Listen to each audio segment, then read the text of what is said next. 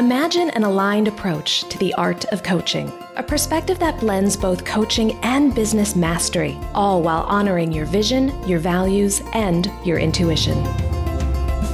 Welcome to the Coach with Clarity podcast. I'm Leisha McDonough, an ICF credentialed coach, former therapist, and mentor for intuitive coaches and healers. I'll be your guide as you cultivate both the skill set and the mindset needed to transform your clients' lives and your own. Are you ready to be a coach with clarity? Then let's go. Well, hello, my friend. Welcome to the Coach with Clarity podcast. My name is Leisha McDonough, and do I have a treat for you today? I had the distinct pleasure of interviewing Laura Mae Northrup, who is a psychotherapist and the author of the new book, Radical Healership: How to Build a Values-Driven Healing Practice in a Profit-Driven World. This book, I have to tell you, if you were to see my paperback copy of it right now, I don't think you could read it because there are so many notes in the margins and highlighted passages because there is so much wisdom in this book. Literally on every page, I've got a note or a highlighted section.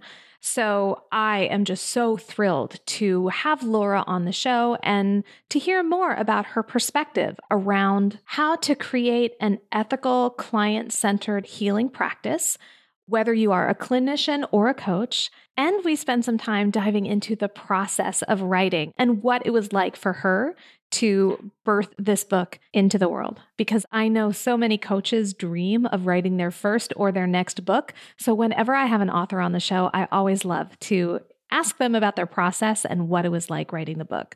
I so enjoyed my conversation with Laura, and I know you will too. So let's get right into it. I am so pleased to share with you my conversation with psychotherapist and author Laura Mae Northrup.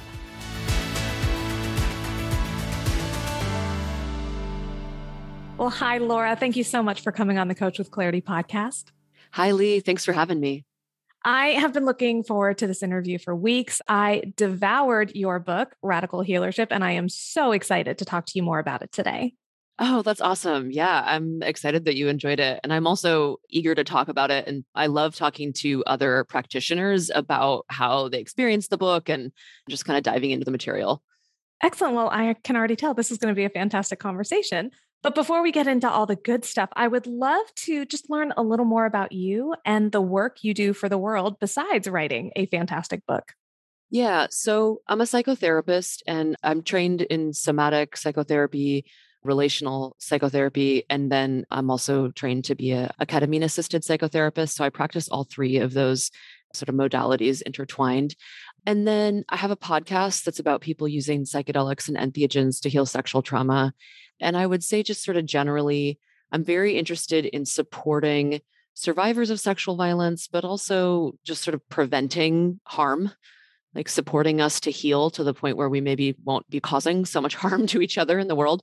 I'm very politically minded.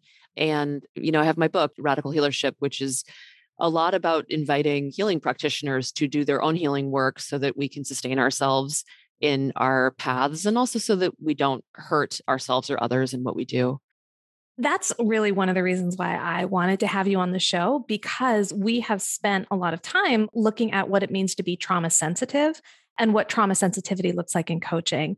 And a few months ago, I had my friend and colleague, Lisa Kuzman, on. She offers trauma sensitive coach training, and she really differentiates between trauma sensitivity and being trauma informed. For her, trauma informed is very much limited to kind of the mental health sphere, and it's more treatment oriented.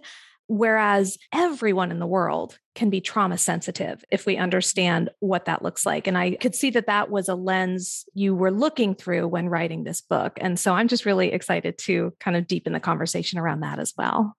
That's great. I like that distinction. And this is something I'm really interested in because, sometimes when something like a concept becomes popular and then more and more and more people start using the idea, or the idea gets there's a way it can get watered down.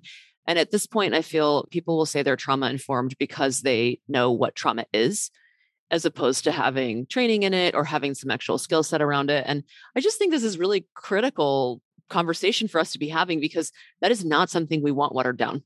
When somebody says that they're working with trauma, that needs to mean that, there's actually a skill set there that is quite frankly, really hard to learn. It takes a lot of dedication to learn.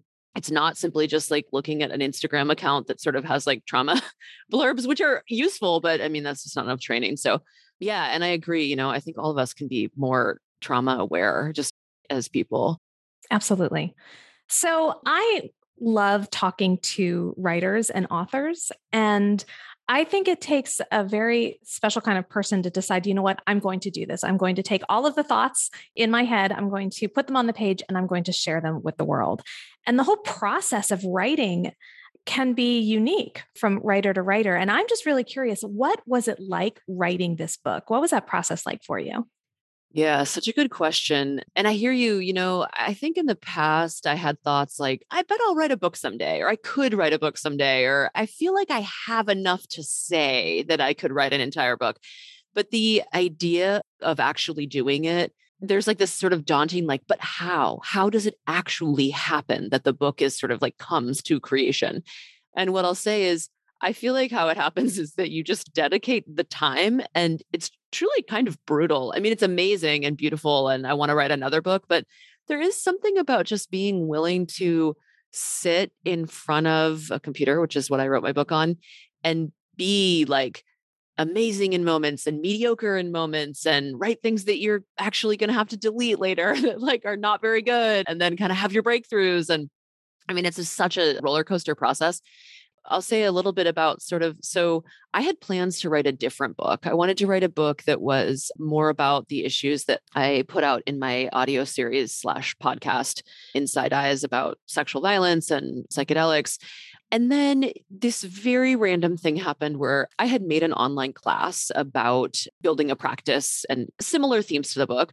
But this very random thing happened where a publisher reached out to me, and they had seen the online class. They had seen just the little tiny blurb video that I had made to kind of like promote it. And they were like, "Do you want to write a book about this?" And so, I mean, that's never happened to me before that a publisher just said, "Hey, do you want to write a book?" Obviously, there's a whole process to that. And for people who are interested in writing books and publishing, and if you haven't done it yet, just because a publisher asks you about this, you do still have to write a whole sample chapters so that they can kind of know a little bit more about your actual capacity to write. But so I just sort of pivoted and like moved into this book because it seemed like a really exciting opportunity. I really liked the publisher. I mean, the whole process with them was amazing. And it also just invited me into a place of like, sometimes I feel that if I get too focused on like exactly what I want to do, I miss all the opportunities that sort of present themselves in life. I mean, I feel like I'm always kind of balancing this between be open to what's coming to you and also shape your own life. So just because 30 people might ask you to do the same thing, that doesn't mean that that's what you are actually meant to do. And a lot of times people ask us, like, I mean, for example, as a person who is socialized as a woman, like people ask me all the time to smile for them or take care of their emotions in ways I don't want to, or all kinds of things, and it's like, yeah, like shape your own life. Like that's not the world calling me to do, a service. Anyway, so yeah, I decided to go ahead and go for it. But because I was writing the book and, I had already made the online class, I just kind of was like, I want to go all in on this book. I want this book to be something, with an online class, I can always like reshoot something or move something, take it down, whatever. With a book, like I cannot rewrite a chapter that I just felt like wasn't strong enough. Mm-hmm. So I really just wanted to go all in. And for me, that meant having a really strong political lens and really inviting people to think about healing through sort of like understanding it in its political context, both historically and then also really understanding the significance of what it means as a healing practitioner to do your own healing work, and how I feel that us as a group of people, we need to do our own healing work. If we want to live in like a less sort of toxic world, as many of us want to, like we're part of the delivery system of that. Anyway, so basically, this is sort of like my process of just kind of like, I really wanted to go so much deeper than I had been in the online class around the political stuff. And then, yeah, just setting aside a lot of time. I wrote this book during the pandemic, during like the parts where we were in a lot of quarantine and we couldn't travel places. And I would do like a writing week and take a week off from my clients. And people think this is absurd. I would just turn my internet off and turn my phone off for a whole week. And that would be how I would create my like writing retreat, and people say it's like hard to write at home because you're distracted. I mean, I definitely would had a lot of sort of process of making the home a non-distracting place, but that was probably the biggest thing, is to turn off all the internet connection. I don't think that sounds absurd at all. It does give me heart palpitations a little bit, but I also understand the importance, because I know when I'm in content creation mode, whether I'm writing or working on the podcast, I really have to limit my consumption. Like, I think there's a time to consume content, and then there's a time where we really do have to turn the volume down on other people's voices so that we can really tap into our own. And it sounds like that's what you were able to do in the process of crafting this book. That's so true. And I love information. I'm an information sponge. People send me articles or podcasts, and I'm constantly like, oh God, I got to listen to that. But writing a book, I definitely had to just stop with, I mean, for almost an entire year, like say to myself, do you have to consume this media? What is going to happen to you if you consume it? You need to get so focused. And it really is a level of devotion, and in some ways a sacrifice, to write a book or to do a project that's that kind of big, especially if you also see clients or do some kind of clinical work, which I imagine a lot of the people who listen to the show are doing both if they want to write a book, or not that everyone wants to, but if they do. And yeah, I mean, it's such a process of kind of saying, no, there's a lot of stuff I'm actually not going to do this year because I'm doing this book. And the heart palpitations thing, plenty of people, when I tell them I turn my internet and phone off, are like, but didn't that give you anxiety? And I'm like, yeah, of course it did. I'm addicted to being connected to people. I am also living in late stage capitalism with you. But after a couple of days, it's like, all right. And I also have a landline. I'll say that. I have a landline. The other thing is, like, you can turn your phone back on in like 1 minute. Yes. It's not like I was like totally cut off from the world. That is very true. It's not a forever removal. But I think, though, having read the book, it's clear to me just how concise and intentional, even deliberate, every single piece, every single chapter of this book is. And the way that you've structured it, so those first 5 chapters are really foundational. We really dive into almost theory, and then we move into, okay, now that we have a solid understanding of these concepts, how do you apply them? How do you use this to build your business in a way that is ethical and that represents your values? I mean, the through line of the book is so clear. And I think that speaks to the fact that you really shut everything out and focused on your voice, your message, and how you wanted to communicate that. And as a result, there are some really interesting takes on concepts that I think people will be familiar with, but you introduce them in such a different way. One of the ones that comes to mind is when you're talking about the why, which again is something, it's kind of part of our culture. What's your why? Start with why. But you also look at the shadow why. And that's a concept that I was so intrigued by. I mean, there's so many highlights in my book in that chapter in particular. Can you talk a little bit about what the shadow why is and what we should be considering when we're exploring our own shadow why? Yes. So basically, yeah, most people probably are familiar with the why is like all the altruistic reasons why you do this work, the thing of like, what's your true purpose in the world, your calling, whatever. And the way that I frame the shadow why is it's all the less altruistic reasons. It's all the ways that you're sort of trying to soothe your ego and soothe your wounds. And so an example would be, I think this is sadly really common. A lot of people come into this work because we ourselves need to heal. Many, many healing practitioners come into this work because we've survived abuse or, maybe some trauma, maybe something that you might just call wounding. And part of the experience of that can be made to feel bad.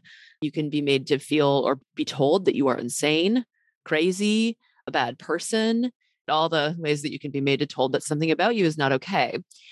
And to step into the role where you then say, I'm a healing practitioner and I'm kind of well enough, and I'm putting that in air quotes, well enough to help other people. It's a beautiful thing, but there can also be an underlying feeling like I'm not actually good. I feel bad about myself. And I want to feel that I'm sane. I want to feel that I'm not crazy. I want to feel that I'm the one that has it all together. And so if we're stepping into this role, even though you have a really good reason for wanting to do the work, if that's also a part of it, one thing that can happen there is that you end up projecting onto the people you work with that you are superior to them. They are the ones that have problems and you do not. And this is just so common in the world of being a healing practitioner. I mean, frankly, I think it's almost so common that it's like people maybe actually think that's appropriate. Like, yeah. And clients will even say things like that to me over the years that are kind of like, well, you're the one who, and it's like, oh, let's slow down. I'm a human being. I have a lot of problems. Hopefully, I have done enough healing work to support you, potential person who is idealizing me. But for healing practitioners, this is just a critical part of understanding the sort of shadowy reasons and the unconscious reasons that we are either wanting to be a healing practitioner or the way that we run our practice. This is another piece is, for example, with the kind of surge of like online healing sort of like gurus where it's like an Instagram healer or a TikTok healer or something where people are being revered. It's like, oh my gosh, this person has 200,000 followers. This is so exciting. People like all their stuff a lot, engage with a lot, repost it. There's many people who would love to have that because the part of their ego that's saying I'm bad, like really wants to be revered.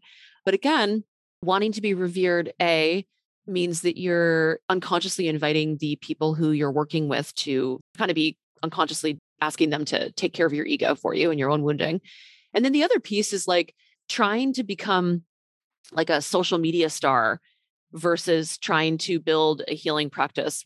Basically, just you got to get clear on what you're doing in your practice in terms of, I want to say like what's realistic. And I'm not saying it's not realistic to build a following online, but I think this is a part where it can get kind of complicated of like, what are you trying to do? Like, do you need to have, I don't know, like a client base of maybe 200 people cycling through your practice over the course of a year, let's just say, who pay you for your work. And that's how you are like surviving in the world and you need them to be a good fit and da, da, da. Does that require being revered online? And it might not. And there might be a lot of energy getting sucked away from building a sustainable practice where you find those few hundred people that are kind of cycling through. That energy is then going to seeking out being revered. Yes. I think most of, if not all of us, have that piece of our ego where we do want to be validated. Mm-hmm. And more than just being validated, we want to be seen as worthy, as important. I think on some level, that is a basic human desire. But when it gets overblown, when we're always looking outside ourselves for approval and that how many likes, how many follows, how many retweets am I getting, then all of a sudden that's where our ego can really take over. Then the work that we're doing becomes less about centering our clients' agendas and more about centering our own needs. Yeah. And I think, one thing I talk about is the difference of using the people you work with to receiving from them. Going into your work with this underlying sense of, I have to have the people I work with like me. I'm unwilling to be disliked by them, or I need them to love me for me to be okay. That's a territory where you're probably going to be committing ethics violations, frankly. But going into the work and when somebody says to you, wow, this is really helping me. Thank you so much. Thank you for the work you're doing. And then receiving from that, like, oh, it feels so good to be validated. It feels good to be, wanted. It feels good to be helpful. Like, I'm not saying we don't receive from the work, but I think there's just a really delicate line between receiving and like using. I think you're exactly right. And I think too, there's a delicate line between owning your expertise and coming across as someone who knows what they're doing and is safe to work with versus using that sense of expertise as a way to have power over a person, a situation. And that can also be a funny line to dance as well. Absolutely. Yeah. I mean, it's so tricky because that word expertise is like, yes, you're possibly an expert in what you do. Or yes, you're possibly a very, very skilled practitioner. But I feel there's something about maintaining contact with your own humanity. When we're humans, we're in contact with, I can't help everyone. There will always be a case I don't understand. There will always be a place where I'm not the expert anymore. I mean, I don't love using the term expert or specialist. Well, a specialist I will use, but like expert for myself. But I feel like, we're always sort of battling as healing practitioners with like what we do and translating it into the world that we live in. So people want to say, like people will say to me, oh yeah, well, happy to talk to you because you're an expert on X, Y, and Z. And I'm like, well, am I going to pause the whole conversation to be like, I don't love that term because I think it kind of isn't like grounded and grounded in humanity. And so this is like a place where it's like being a healing practitioner, I feel I hold certain values and then, yeah, translating them into sort of whatever environment I'm interacting with in the world where they want you to be, they want to use the term expert to describe you. I think this really speaks to a larger issue too of how we are reshaping the paradigm around business and certainly around how we talk about what we do, our marketing, our branding, all of those practices. And in a traditional capitalistic approach, it's very much about I'm the expert, you pay me, I tell you what to do, you follow what I say, or you're doing it wrong. And there is a lot of fear baked into that. In fact, I cannot tell you the number of, and I'm using air quotes here, marketing experts who talk about this fear and agitation cycle where you identify the problem, you list out all of the fears because of the problem, and then you agitate that in order to create more anxiety in the potential client so that they view you as the ultimate answer. And it is just such a, in my view, unethical way of marketing. And yet it's what we see, it's what we're taught. And I'm just wondering like what your thoughts are about this. Yeah. Have you heard of the term negging? No, I haven't. Okay. So this is like a pickup artist dating kind of thing where any listeners that are female socialized people that have ever experienced male socialized anyway, you'll know what this is right as soon as I explain it. It's where mostly men, cis men, will gently criticize, like do small criticisms of a woman that they're interested in, and then eventually do one like positive. So it's like criticize, but I like you. And it's called negging. It's like, I think it's maybe related to the term negative, but yeah. So there's like subtle criticisms or maybe completely direct criticisms. And then a pickup that's like, oh, but I like you. Yeah. I mean, I honestly feel like the marketing strategy you're describing is about as unethical as negging. And I'm just not into it. I'm not into inspiring fear in people. And the other thing I'll say about it is like, okay, there are plenty of people who need our services. We don't need to convince them that healing is useful. Like all we need to do is go in there and attune to people. If we were living in a different time, maybe I wouldn't be a healing practitioner, but this is the time we're living in. People are very, very wounded. We live in a very violent world. Most people have some kind of wounding or trauma. So all you need to do as a healing practitioner is identify who you want to work with and speak to those people and speak to them with clarity, speak to them with kindness, make sure they have your contact information. And that's a problem a lot of people do. They don't actually put their their websites are too complicated. But anyway, and people will come to work with you. You don't have to sort of trick people. But yeah, I mean, the other thing about that strategy is that it's really effective. Negging is effective, and so is marketing negging. That is very effective. It is. And that's why it's taught. And so I think, if anything, it really does require a level of, well, certainly willingness and maybe also courage to go against the grain to do something that maybe isn't as easy or isn't as, I hesitate to even use the word successful because that's not my definition of success, but it does work. But to do something different really requires going against the paradigm, thinking outside the box and doing something differently. And I think too, in the book, when you talk about determining who you want to work with and defining your niche, you do so in a way that asks us to consider how systems of oppression affect how we even think about who we want to work with. And for me, like I literally had to stop reading and just kind of sit with that for a second and think, wow, how have these messages kind of infiltrated even my own way of thinking about who I work with, who I support, how I teach other people, because it is baked into our culture. I mean, we live and breathe it. And so if we adopt some of these practices unknowingly, that's bound to happen. But then once your awareness is raised, you can't go back. You just can't go back. And so I'm curious, what do you think healers should be considering when we're looking at who we want to work with in the context of being aware of these systems of oppression at play? Yeah. Well, one thing I'll say, and this maybe even ties back to what you were saying about how there's something about my book that's like basically truth is sort of the thing that grounds me the most. And I don't mean truth in that way that like there's an objective truth, but just sort of my truth. And where I go to with that is that there is like a somatic feeling in me of like, this is what's true. And in writing the book, every single sentence, it needed to feel true inside of me. And if it didn't, it was relentless. It needed to be changed. And so, in terms of who you're going to work with as a practitioner, I really encourage people to get in touch with a very, very deep sense of truth. And truth is not always what comes first. So, like, for example, let's say you're in an argument with somebody in your life. Your first truth might be, well, that person did this thing. And so, they blah, blah, blah. And then your next layer of truth might be, okay, well, I'm hurt by this thing. And then your lower down might be, and I'm actually pretty sensitive to that thing because of this other thing that happened in my life. And, as you kind of get lower and lower down, the truth might just be like, everything that is happening here between us, nobody is necessarily to blame in this situation, but we are acting out wounding that we've experienced in our lives. And I don't necessarily have to like it, but whatever, kind of like a deeper spiritual truth. So when it comes to asking yourself a question like, who am I here to work with?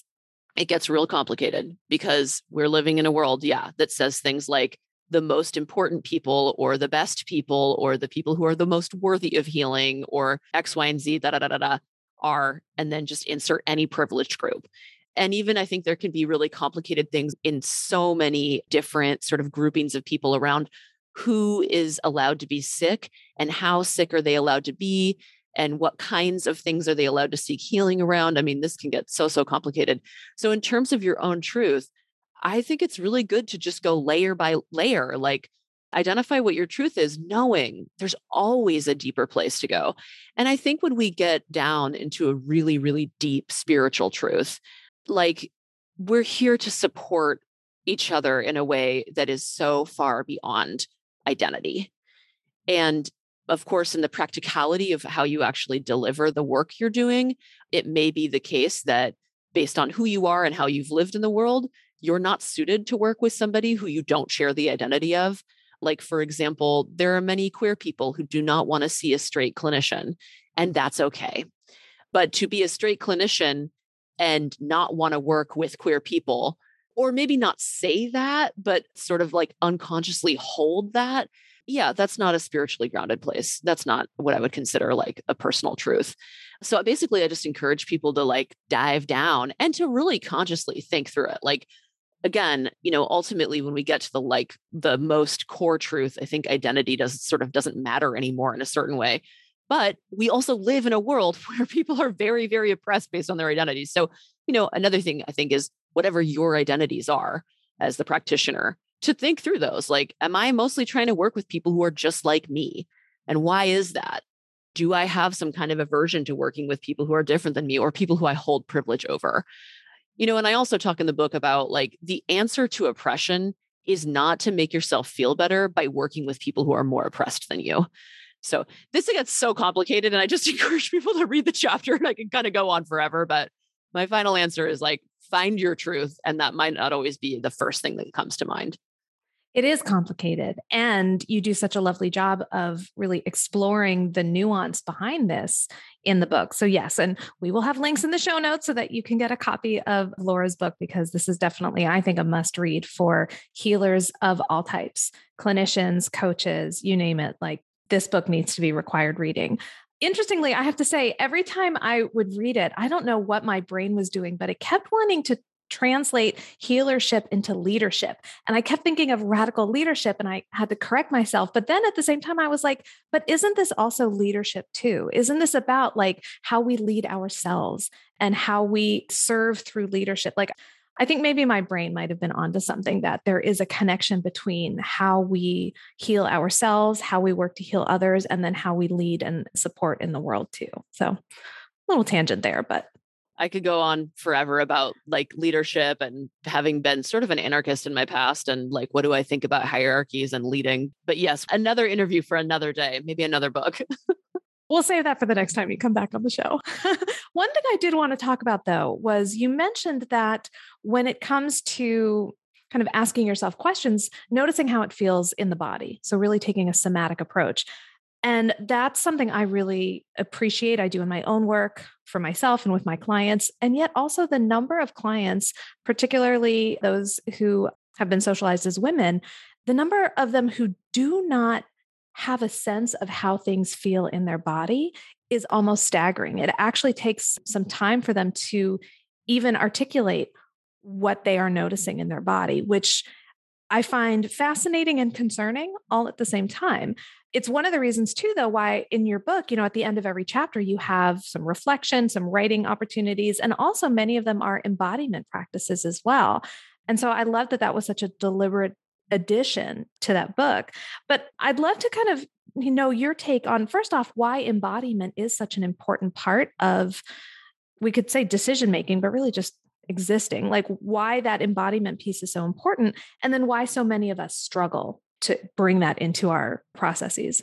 Yes. So I think we struggle because we're wounded. And one of the things that happens when we experience violence is that we disconnect from our bodies. And for people who are interested, I talk a bit more about this in my podcast, Inside Eyes. And one of the things that I talk about is that sexual violence, which is like we live in a global epidemic of sexual violence, really disempowers people. But part of how it disempowers people is it disembodies people. So in order to cope with the violence, people become numb to themselves. They don't feel their bodies anymore. And then from not feeling your body, that is a really disempowered place to live in. And then when the whole world is being affected by that, there is a like mass experience of being disempowered. So I talk kind of more in depth in that show about it, but I think it extends beyond sexual violence. We're living in a world that really doesn't want us to be in our bodies and does a lot to make that the case.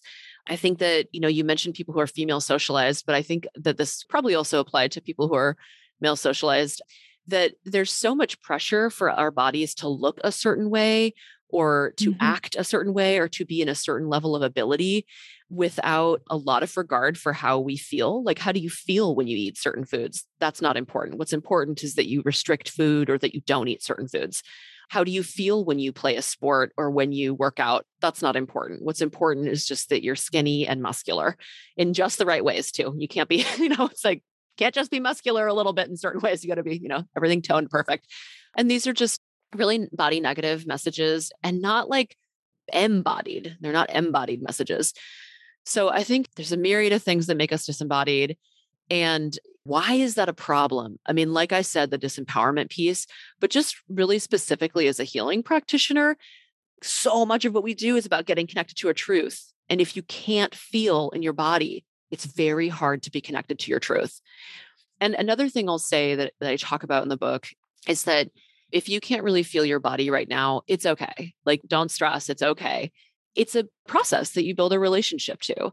And I talk about it like it's like learning a language. And like if you practice, I don't know, another language other than your first language once every, I don't know, like 3 months, yeah, you're probably not going to become fluent in that language. But if you do it every day, even a little bit every day, in a year, you'll be able to have a conversation. So I know it's really slow going, but I just think it's essential to get into the body. And I'll also say for a lot of people, it's so physically uncomfortable. And my advice to people, if it's truly just like excruciating to get into your body, is just to breathe, but you don't need to even focus yet on the breath. Like you can just focus on the sensation of the breath coming in right around your nose. Like if it feels okay to touch the outside of your hand and just feel the sensation of this is my outside of my hand. Basically, there's always somewhere to start. You don't have to start with feeling into like your heart and your belly, which are the other, in terms of nervous system material, you have the most in your brain and then a very large concentration in your heart and a very large concentration in your belly. And these are some of the places people really don't like feeling into when they have a lot of trauma. So you can always start small and just build from there. Yes. I love the idea actually just in general of starting small and building from there. I think that's such a gentle, compassionate approach to all of the work we do. And that seems like actually a lovely place to end our conversation today. But I don't want to let you go without first finding out where people can learn more about you and the work you're doing, because I know people are going to want to connect with you after this conversation. The main like social media place that I post is on Instagram, and my name on there is at Laura May Northrup, all one word. And then I send out like 1 or 2 emails a year on my quote newsletter. If you are interested in learning with me or going to a retreat with me or anything like that, that would be the place where I try to get around to sending those emails out, and I hope to be better at it. And I say that just because with the social media, you won't always see the posts that I make, but obviously with an email, it goes straight to your inbox. So you can find that at lauramaynorthrup.com. Excellent. We will have links to all of those in the show notes, as well as a link where people can get their very own copy of Radical Healership: How to Build a Values-Driven Healing Practice in a Profit-Driven World. I have my copy right here. But Laura, again, I just want to thank you so much for coming on the show. I have so enjoyed our conversation. Yeah, thank you for having me, Lee.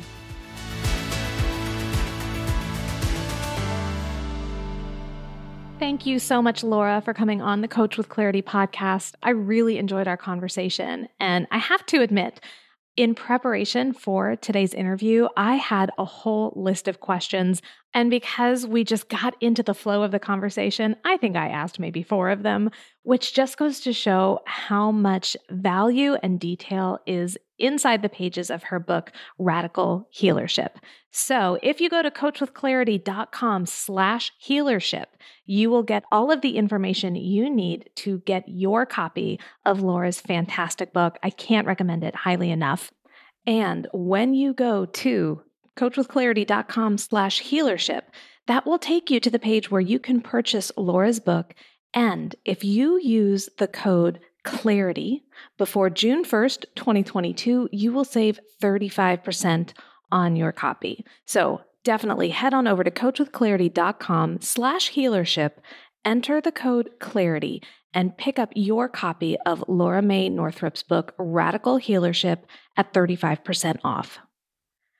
I want to thank you for joining me today for this episode of the Coach with Clarity podcast, and I will be right back in your feed next week with a brand new episode. So if you are not already following or subscribed to the show, be sure to do that now. No matter what podcast player you're using, there should be an option to either follow the show or subscribe to the show.